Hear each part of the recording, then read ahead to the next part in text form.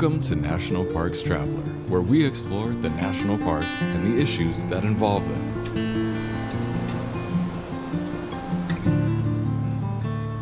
Across the national park system, there are incredible sites that explore American history.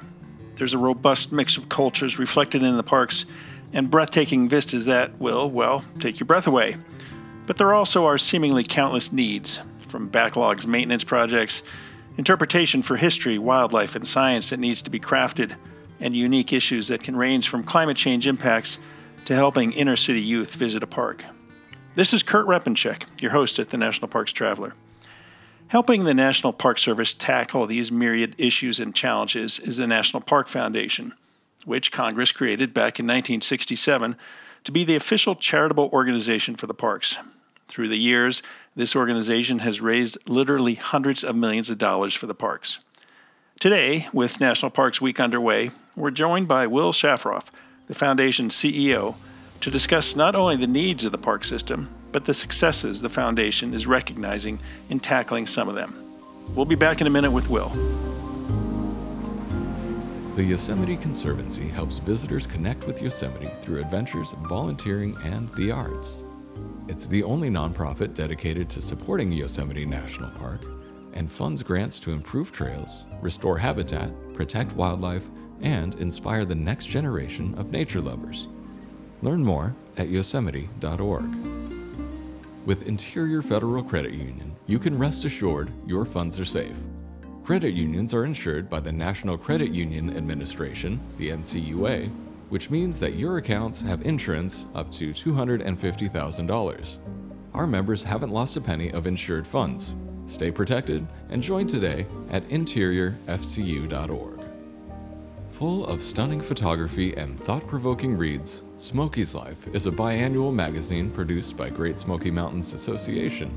Members receive it free of charge each spring and fall, and it is available for purchase in retail stores throughout Great Smoky Mountains National Park and online at smokiesinformation.org.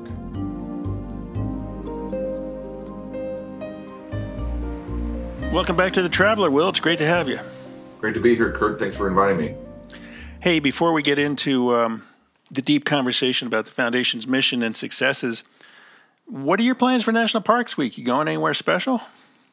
Yes, we are going to have a good time down in Birmingham and Selma, Alabama. The Foundation's been actively involved in supporting the work down there, and so we're going to see it firsthand. I'm also going to be traveling out to Hawaii, actually, towards the end of National Park Week. So I'll be both in Maui and on the Big Island to visit Hawaii volcanoes and Haleakala as a part of that week. Boy, that's too bad. You know, my wife and I were out there with our youngest son and his wife back in November of 2021, I guess, and they liked it so much they moved out there to Hilo. And so we have a place to stay whenever we want to go back there. That's awesome. As I'd mentioned in the introduction, the Foundation was launched back in 1967, 56 years ago, and has raised hundreds of millions of philanthropic dollars that have been put to work in the parks.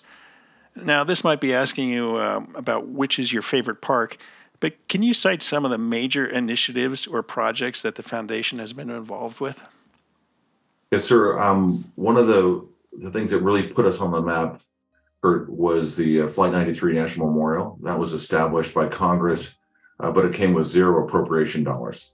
So the Foundation agreed to work closely with the Park Service to stand it up. And we ultimately raised more than $45 million to help buy the land, to design the park, to pay for the development of the park. And so it was one of the first opportunities for the Foundation to really step up and show what it could do. So that's a big one. Most recently, the Foundation's been actively involved in a major renovation and improvement to the Lincoln Memorial. Wow. Everybody knows that 8 million people visit the Lincoln every year. And I think a lot of those visitors are hungry for more information about Abraham Lincoln, and they're hungry for more information about the memorial itself. And so there'll be a new opportunity for people to visit that place in the Undercroft, the place underneath the statue of Lincoln, will be opened up to visitor experience to learn more about the history that the memorial has made, and also learn more about Abraham Lincoln, his life and times, and kind of how it relates to today. So in that case, the foundation is contributing $43 million to support that project towards a nearly $70 million budget. But clearly, not but for the National Park Foundation's contributions, this project wouldn't be happening. Now that 43 million, I know you have different sources of revenue. Some donors come to you and say, we'd like to commit this much money to this project. Others, you raise funds for a specific project. Can you say where that 43 million came from? Sure. Yeah. Our initial donor was David Rubenstein, who has contributed to a number of projects to support work in Washington, D.C. in particular, on the Mall of Washington Monument, Lincoln, Jefferson Memorial, Lincoln Memorial, but also Arlington House, Iwo Jima, Belmont Hall. He's been a great champion for patriotic philanthropy. And so he made his initial commitment back in 2016 towards this, as the Park Service was just beginning to conceive of this idea. A couple of our board members, John Now and Rick James, have also been very generous in their support. Ken Griffin, another gentleman in the finance sector, has also made a meaningful contribution to this work. So we've been greatly benefited by those donors, and we've also been able to contribute commit a small portion of our congressional appropriation towards this to match the private dollars.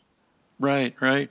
Now, I don't know off the top of my head, or I don't know if you know off the top of your head, how much money the foundation raises every year for the parks. But if you do, can you kind of break it down percentage-wise between individual donors and corporate donors, or individuals like Mr. Rubenstein? Sure, I can take a crack at it off the top of my head here, Kurt. I can give you some proportional numbers. I'd say that the all-in revenue this last year was almost $170 million. And that came from, roughly $25 million in corporate revenue, $25 million in foundation revenue. The individual, we break down in a lot of different categories. We had, I think over the last couple of years, had about 1 million donors. So most of those are small donors that come through direct mail and online giving, things like that. But we have categories of people who are major and principal givers, and those are people, write a check of something north of $25,000 a year, all the way up to, as much as $25 million. We had a donor last year in that range. We also have people who make planned gifts, who commit dollars from their wills, and some people who have already included this in their wills, and what we call those planned gifts have realized. In other words, the person has passed and we receive those monies. So the good news, Kurt, is that the foundation's team that we built up over the years has gotten pretty good at all different forms of revenue. We have a very robust corporate program, a very active foundations team, a great group of people working on planned gifts for the long run. People who run our direct mail program, principal and major givers all over the country, gift officers all over the country. And so the good news is that we're strong across the board, and it's enabling us to increase our revenue year over year. We also get in-kind revenue from, Subaru has been a major contributor of ours, not just in dollars, but in in-kind revenue. And so some of their TV commercials will have the National Park Foundation listed. That helps our brand, it helps our public visibility, and therefore our ability to raise other dollars from other people. Have recent economic events impacted the giving? I mean, obviously inflation's kind of been roaring in recent quarters, and that's led to some financial squeezing out there. But I've heard, and you can correct me or add to it, that last year, while the number of individuals who contributed to various charities across the country, the dollar amount was actually up. Well, our funding last year was our best year yet. And so, again, that was across the board in all different channels. And I don't have all the breakdowns of whether or not this sector was the highest ever, but let's just say that in the aggregate, it was a very good year. But we've just decided to stay in market, if you will. We continue to believe that national parks, if anything, are becoming a more important value to citizens of this country and donors to us than they were before. I think the pandemic and the confinement and, just the opportunity to reflect on what's important in life has given people who contribute to us an opportunity to realize that it is an important asset that they want to maintain in their lives and pass on to the next generation. And so whether it be a corporation or foundation or individual, finding common cause around the support of national parks through the National Park Foundation. Right, right. We're talking today with Will Shafroth, the CEO of the National Park Foundation. It's National Park Week, and so we thought we'd check in with Will to see how philanthropic giving is going to the foundation and what projects they're able to accomplish. We're going to take a short break, and we'll be right back.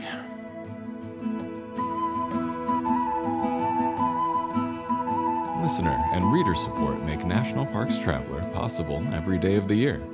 If you enjoy the Traveler's content, please consider a donation via nationalparkstraveler.org. Whether it be strategy, business planning, change management, board development, executive search, or diversity planning, Potrero Group is here to help.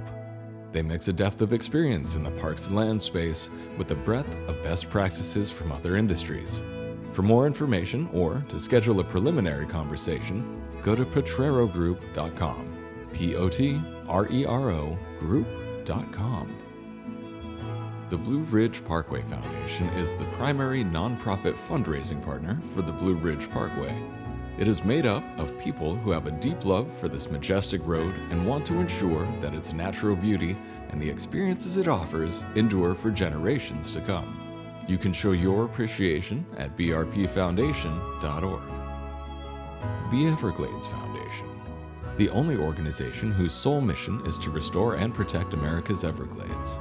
Learn more at evergladesfoundation.org. So, Will, getting back into a discussion of the needs across the national park system, the challenges are many, of course, and they can be found in parks that actually predate the National Park Service, such as Yellowstone, but also to more recently designated parks, as you mentioned, Selma to Montgomery National Historic Trail.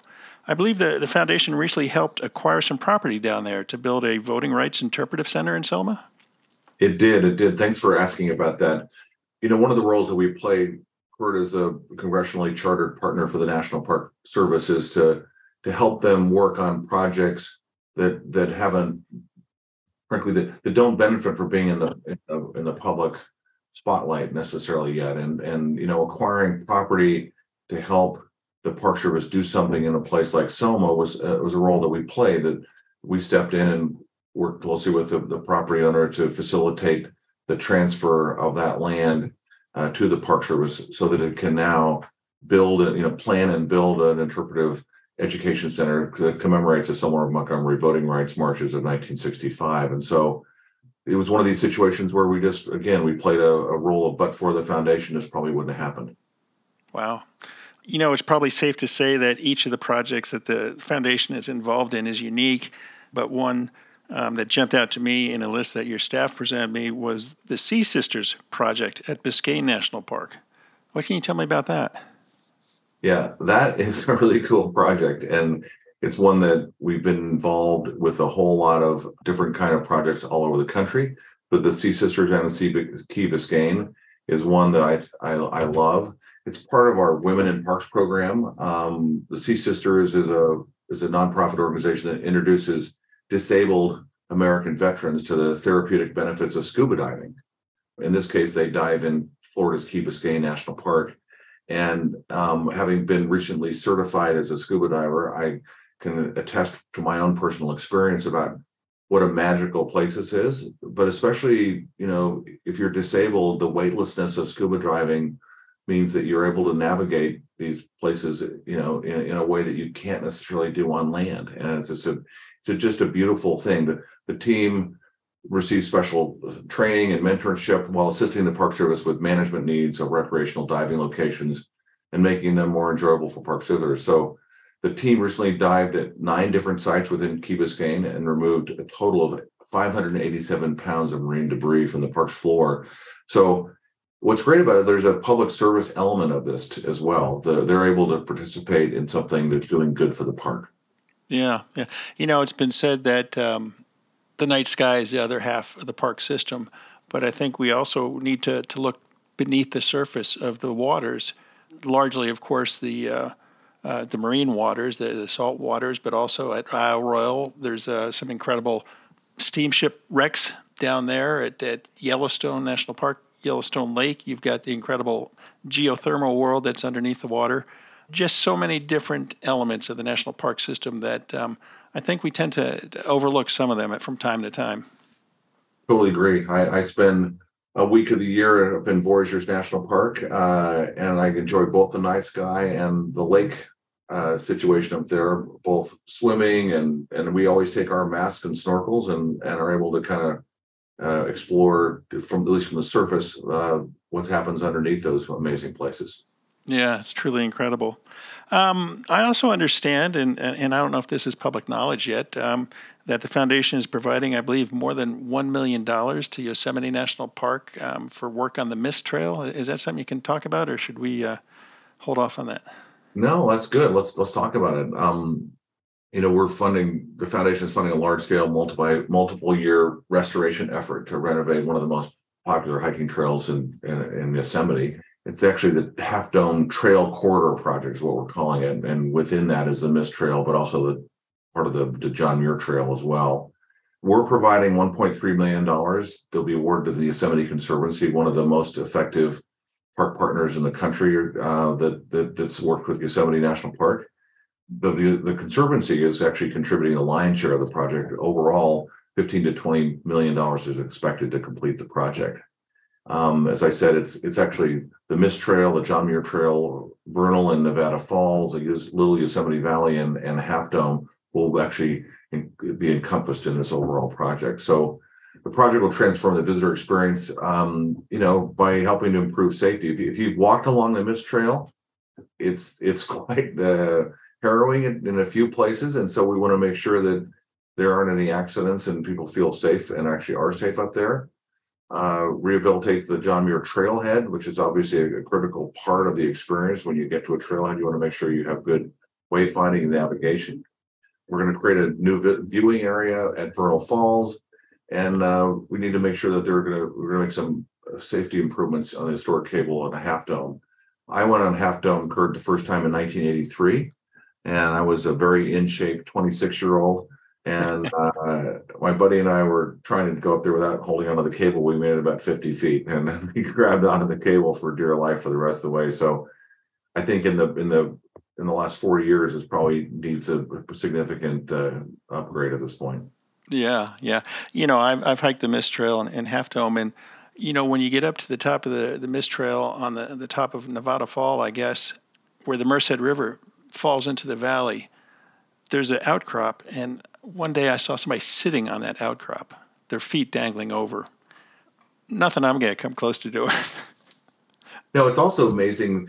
I just remember the air temperature dropping dramatically because the water that's coming over the top has just come out of the mountains, and it's probably in the 40 degrees, somewhere in the 40s, and it's coming off there and it's cooling the air. So you've hiked up, you're hot, you're sweaty, and then you get up there and the air temperature is in the 40s or low 50s, and it's pretty amazing. Yeah, no, it really is. It's one of the great experiences in the national park system. I'm curious. We mentioned a couple projects. There's over 420 units in the national park system. How do you go about deciding what you're going to fund or what you're able to fund? That's a great question. We try to two big things. One is that unlike most of our national partners, we rely on complete alignment with the National Park Service. We have to wake up our day and we don't pretend to know better. We don't pretend to think that we have a better idea than they do. We're in lockstep with them, and we have to be in order to ensure that we can deliver the financial resources we raise in the most efficient and effective manner. And so it starts with really us working with the Park Service, at a high level, and identifying what are the priorities where you have a need and we have an ability to raise money to support those needs. There's some things that donors are going to be less inclined. They're going to be less inclined to repave roads, for instance, even though that might be an important need for the parks. Donors are not going to necessarily resonate with that as a place to write their check. So we've accomplished that through what we call our mission pillars. We've got 7 areas. I can go through it in a bit if you want me to, but that's a key element of that kind of alignment of purpose. Secondly, we really try to become informed and get to know superintendents and what's going on in our friends group partners out in the field to find out, all right, what's happening? Where is there a need coming down? A great example back in 2016 was the Antelope Flats project in Grand Teton. That became a local priority, and then it bubbled up and became a national priority. But we were in to support that project because it was going to be of such a magnitude that our local partner, Grand Teton National Park Foundation, would have had some difficulty doing that. So yeah, I think that was 640 acres that was privately owned, and there was the prospect of private ownership turning it into something not exactly compatible with Grand Teton National Park setting. 35-acre tracts right smack in the middle of the park, in line with one of the most important wildlife corridors that exist in that part of the world.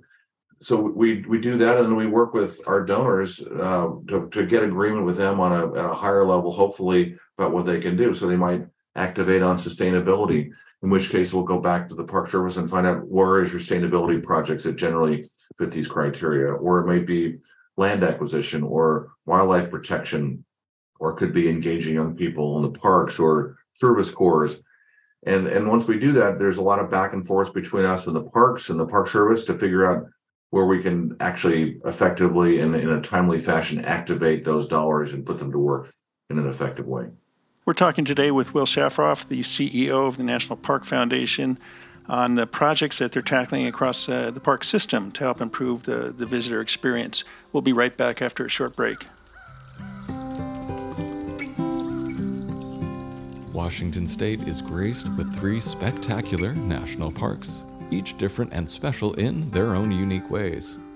As the official nonprofit partner and the only philanthropic organization dedicated exclusively to supporting these parks through charitable contributions, Washington's National Park Fund has a mission to raise private support to deepen everyone's love for, understanding of, and experiences in Mount Rainier, North Cascades, and Olympic National Parks.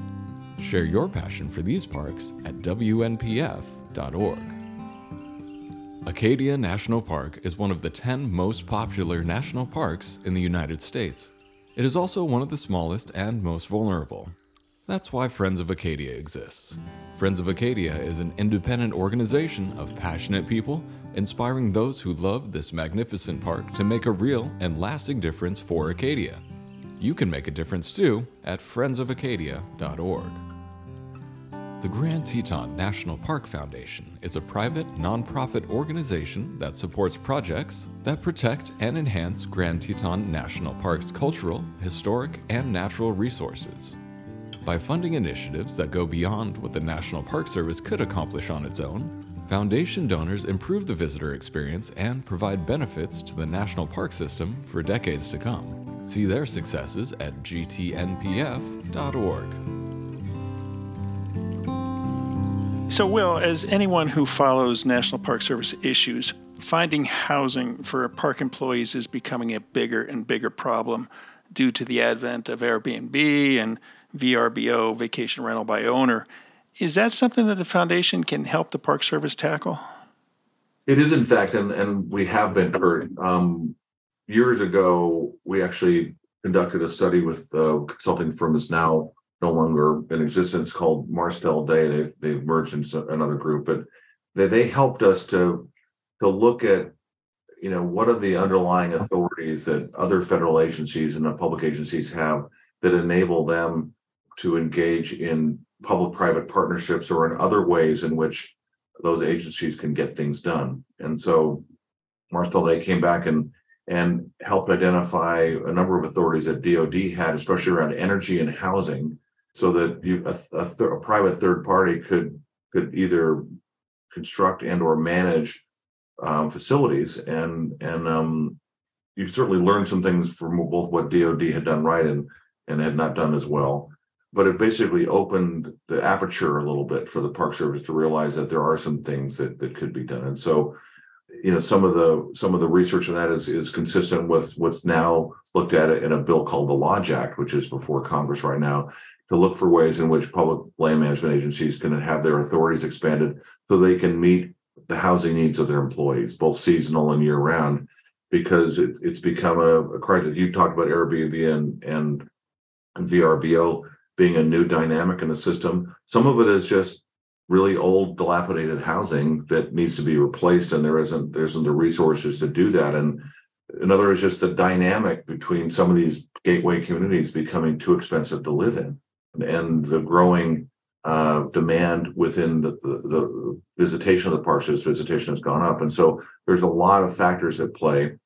So the Marcel Day study, the work that is happening around the Lodge Act, we've also are providing the Park Service with some resources to do some deep dive assessments around specific parks to understand their housing needs. As you can appreciate, Jackson Hole, Wyoming is not the same as Medora, North Dakota, which is not the same as places on Cape Hatteras. There may be some similarities in these places, but the dynamics are different. Or the proportion of issues around Airbnb may be 20% in one place and 80% in another. And so therefore the solutions that the Park Service needs to consider are going to be different. And we're trying to help them be smarter about how to deal with that. And then hopefully we're going to be in a position to help them on a financial basis once we have a better idea of what the need is. Yeah, I was just wondering about that timing situation because, for example, Rocky Mountain National Park, I think it was in 2020 or it might be 2021, they lost a number of employee housing to the wildfires in the western half and the northern half of the park. And while the Park Service was able to come up with a plan on how to replace those structures, funding was 2 years off, which is a big problem. And I'm just wondering if there's a way to speed up that funding mechanism as opposed to, waiting to go through the National Park Service's priority list. Well, you raise a good point. I mean, the Great American Outdoors Act contains $6.5 billion for the Park Service to address deferred maintenance, and it will take a big effective bite out of that hole, if you will, for deferred maintenance. But there's still going to be a lot more left, and some of that could go towards rehabilitation of housing, but the housing need dwarfs what is going to be available through GOA. So yeah, I mean, I think one of the things that we're trying to do is by hopefully the Congress will pass the Lodge Act, that we will then be in a position to assist with some more public-private partnership options. We're not really the organizations up on the Hill lobbying for additional revenues for these things. We think it's a good idea at this point, but we think our unique role will be around helping them find private capital that could help be a seed or a catalyst for additional housing units in these places. Yeah, Lodge Act, it was introduced by a Utah representative, Blake Moore. I know a little bit about it, not a lot, but I've heard concerns that this. How do you control the pricing of facilities of lodgings that might come out of the Lodge Act? Any idea? Would there be price controls? Well, I served for 3 years on the county planning commission out in California, Kurt. So I had some experience around the ability for decision makers to provide, just they do in many local government settings, where they provide a limitation on the rate at which rents can be increased, or a certain number of units would be held back for low and moderate income families that have to qualify based upon demonstrated income. So there are definitely ways you can do that, and it's happening all over the country. So I think that kind of creativity is something we need to bring to these critical questions, because right now there are a lot of both full and part-time people who can't afford to work in the Park Service anymore because they have to either have to pay too much for housing, they have to commute too far to find housing that's affordable, and it becomes an added, a couple hours a day anyway onto their workday. And, at some point they say, I just can't afford to do this anymore. Yeah. I know a number of parks this year have been advertising for housing for their seasonal employees. In fact, Indiana Dunes National Park, twice they sent out press releases practically begging people to offer lodging for their seasonal employees. You have the same problem up at Mount Rainier National Park. There's a third park that I can't put my fingers on. And then there was a kind of a creative solution for Acadia National Park that Senator King came up with through legislation to provide, I think it was a land swap and some money that is allowing for building of housing for park employees up there. I'm just wondering, is that something we'll see more of? More congressional people saying, I want to take care of the Park Service employees in my district, so I'm going to come up with similar legislation. Well, I hope that the Lodge Act passes and we can have more of a systemic solution to that problem, Kurt, because I think you make a good point that if we have 300 special bills to address housing in individual parks or other public land areas, that doesn't make a lot of sense to me. And we need Yeah. to have a more thoughtful process that I think the Lodge Act that Congressman Moore and Congressman Panetta have supported would help to do that. I mean, the other example I was going to give is that the superintendent of Acadia shared with me that he was only able to fill about 120 of 160 seasonal employee slots last year, primarily because of the unaffordability of housing for the employees. They just couldn't find places to live.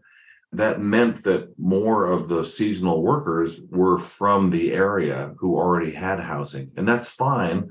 But he says, part of the value of the seasonal employees that they're coming from all over the country usually, and you just get a more diverse perspective about things, and those people end up going and working in other places and building up their own careers in the Park Service through those diverse experiences. And the bottom of all this is that the most important asset in the national park system are the 20,000 employees who are the rangers and the interpreters and the managers and the maintenance people who keep them going and make that visitor experience what it is.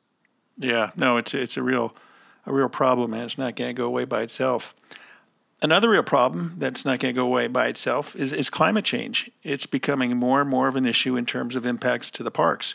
We can just point to this past winter and the closures of Yosemite, Sequoia, and Kings Canyon national parks because of the seemingly endless winter storms that pummeled California. There are invasive species issues tied to climate change, sea level rise impacts, and more. Is the foundation involved in any climate change initiatives to help make parks more resilient to these changes? Yes, we are. And I was just thinking, I talked to Superintendent Cicely Muldoon this morning from Yosemite, and she was talking about the amount of snow on the pass that will likely be not open for much longer, much later than normal, and that affects the ability for visitors to get to certain parts of the park and the flow, the transportation flow, etc. That said, it's also we're having record rainfall. Will also be good in other ways for the ecosystem, and so it's usually you and I talked earlier about the importance of the amount of moisture in the Colorado River Basin, and so it's one of these things where it's a plus minus in some ways. But the answer is yes. We were actively involved in a number of ways with the Park Service to address climate change, not only better understanding it, but also in some of the restoration and resilience efforts. On the understanding of it, we've been supporting scientific work in the parks for quite a while, and we've recently been able to expand our science fellowship program that will be significantly focused on climate change related impacts to provide the opportunity for the Park Service to have much longer term research and analysis being done around climate change. This is happening quickly, but all the more reason we need these long term studies to really understand kind of the systemic changes that are happening within these landscapes. And so that's a big piece of it. We've also really plussed up the amount of money that's going towards service corps, Kurt. These are, these organizations that exist all across the country to hire young people, 16 to 25-year-olds, generally speaking, to work in our parks to address the effects of climate change. And that could be, from an all-women fire corps crew up in the Northwest and in places like Yellowstone to people in Rocky Mountain National Park and many other places where they're addressing issues around climate change, whether it be restoration of habitat, understanding, doing additional scientific studies, or dealing with the effects of fire and flood and other kind of weather damage. Yeah, those positions are so important for a variety of reasons. Introducing youth to the national park system and all the different ologies, as I like to refer to, potentially setting them on a career path down the road. And of course, all the sweat and burn muscles that they contribute to making the parks better places. Just incredible. I wish I was aware of similar programs when I was 16 and 17 years old. Yeah, the other thing they do is they become national park champions. They will never be the same having spent a summer or two working in the parks and getting to understand them and probably have a life-changing experience in those people end up being leaders in our country, and they've had that seminal experience at a young age that will help direct them ever ongoingly. I want to mention a couple other, if you don't mind, that I forgot to mention this. A science fellow, Veronica Radice, who's currently studying coral reefs as one of our fellows, and what she's learning is going to help us know more about how to better protect the 88 ocean and coastal parks that the Park Service has. And so it's not only what's happening and where they're doing the work, but also more broadly. We've also done some things around renewable energy, and we supported in Joshua Tree, supported the installation of solar panels on a ranger station in the park. And it allows for a backcountry ranger for search and rescue missions, as well as the sun-powered bunkhouse. Getting diesel or other forms of energy into the backcountry in a lot of these parks is just not possible. And so we're trying to make life better for the rangers and safer for the visitors, but also reduce the carbon footprint that it would otherwise be necessary to haul in diesel. And then finally, just sort of there's an element of that conservation of land plays in climate change reduction, ensuring that land never gets developed. And so at Hawaii Volcanoes National Park, I'm hoping to go see it next month. In 2022, we supported the Trust for Public Lands, and the Park Service adding more than 16,000 acres of property to the park that will help preserve the unique natural and cultural resources from development. Yeah, no, a fascinating park, and just one example of the good that can be done across the national park system.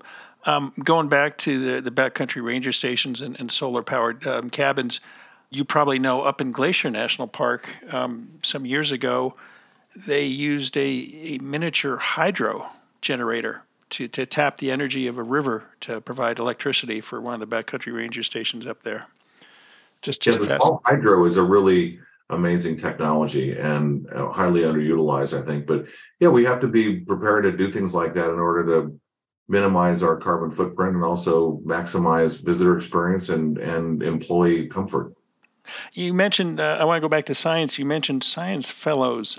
Do you have a number of science fellows? I'm wondering if this is something like endowed chairs that you have across the country to focus on specific natural resource issues, whether it's coral reefs or, sequoia forests. Well, we had an initial round of 3 science fellows, and often what happens with donors, Kurt, is that we kind of get a starter grant. They said, we're gonna test this idea out. We're gonna test your ability to execute it. We're gonna test the Park Service's ability to integrate it into their workflow, and it was successful. So we just got a big renewal from a donor to do that we've pledged to match more than 1-to-1.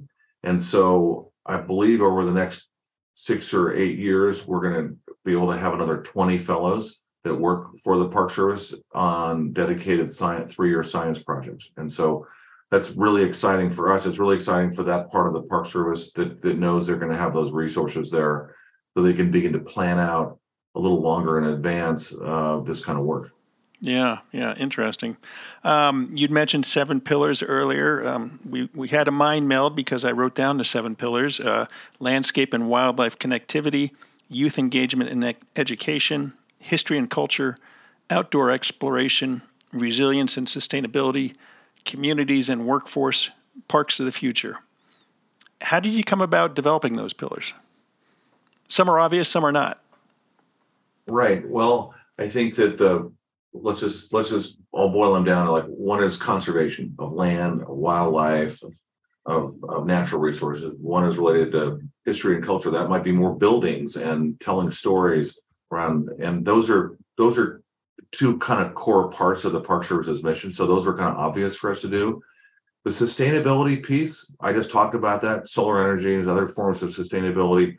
We need to be helping the Park Service, kind of live its values around climate change and sustainability. And that's not necessarily something the budget that the Congress gives them is doing as quickly or as well as it might. So we've decided to help them. They're really glad to take that lead. More to report in the next month on that, Kurt. We'll reach out to you and ask you if you want to cover on that.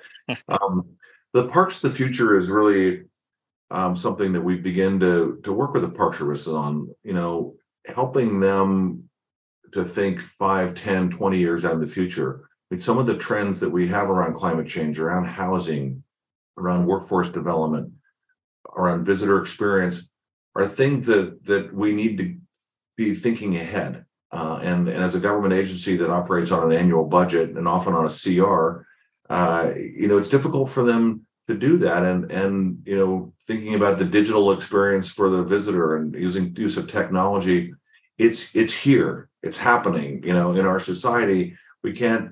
The Park Service doesn't want to remain a completely analog organization. It needs to be more digital, and so helping them to lean into that space has been something that we've been working on with them the last 3 or 4 years, and they're enthusiastic about the opportunities that exist there. So we're trying to be a resource to them to help them get ahead of some of the challenges that we know are coming.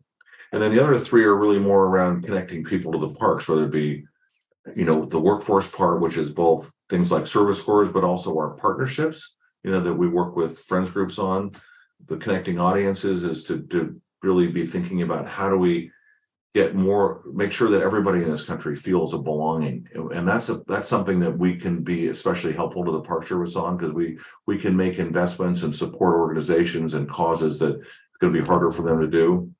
And outdoor exploration is huge, just in terms of the trails and the way that one of the main reasons that people go to parks is for the outdoor recreation and the outdoor exploration. So these are all places where we think, again, the Park Service has a need, we can raise money for, and we can help advance the work that they want to do.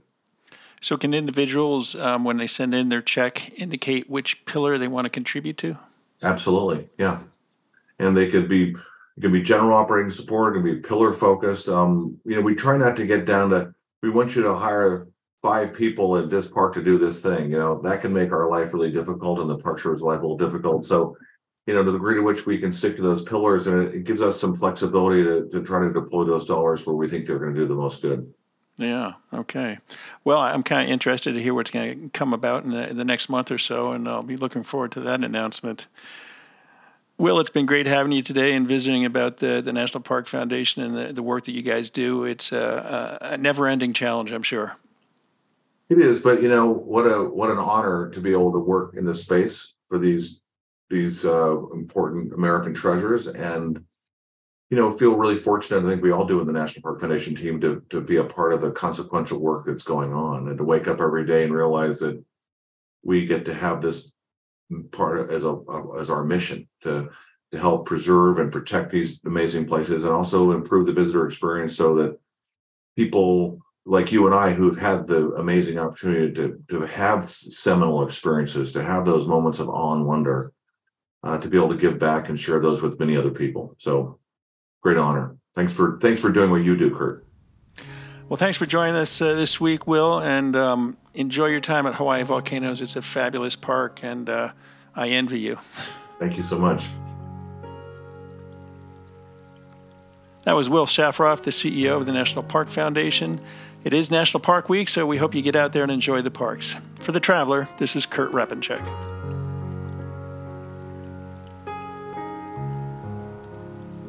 The composers and musicians at Orange Tree Productions have created a unique collection known as the National Park Series that has grown to include more than 30 CD titles.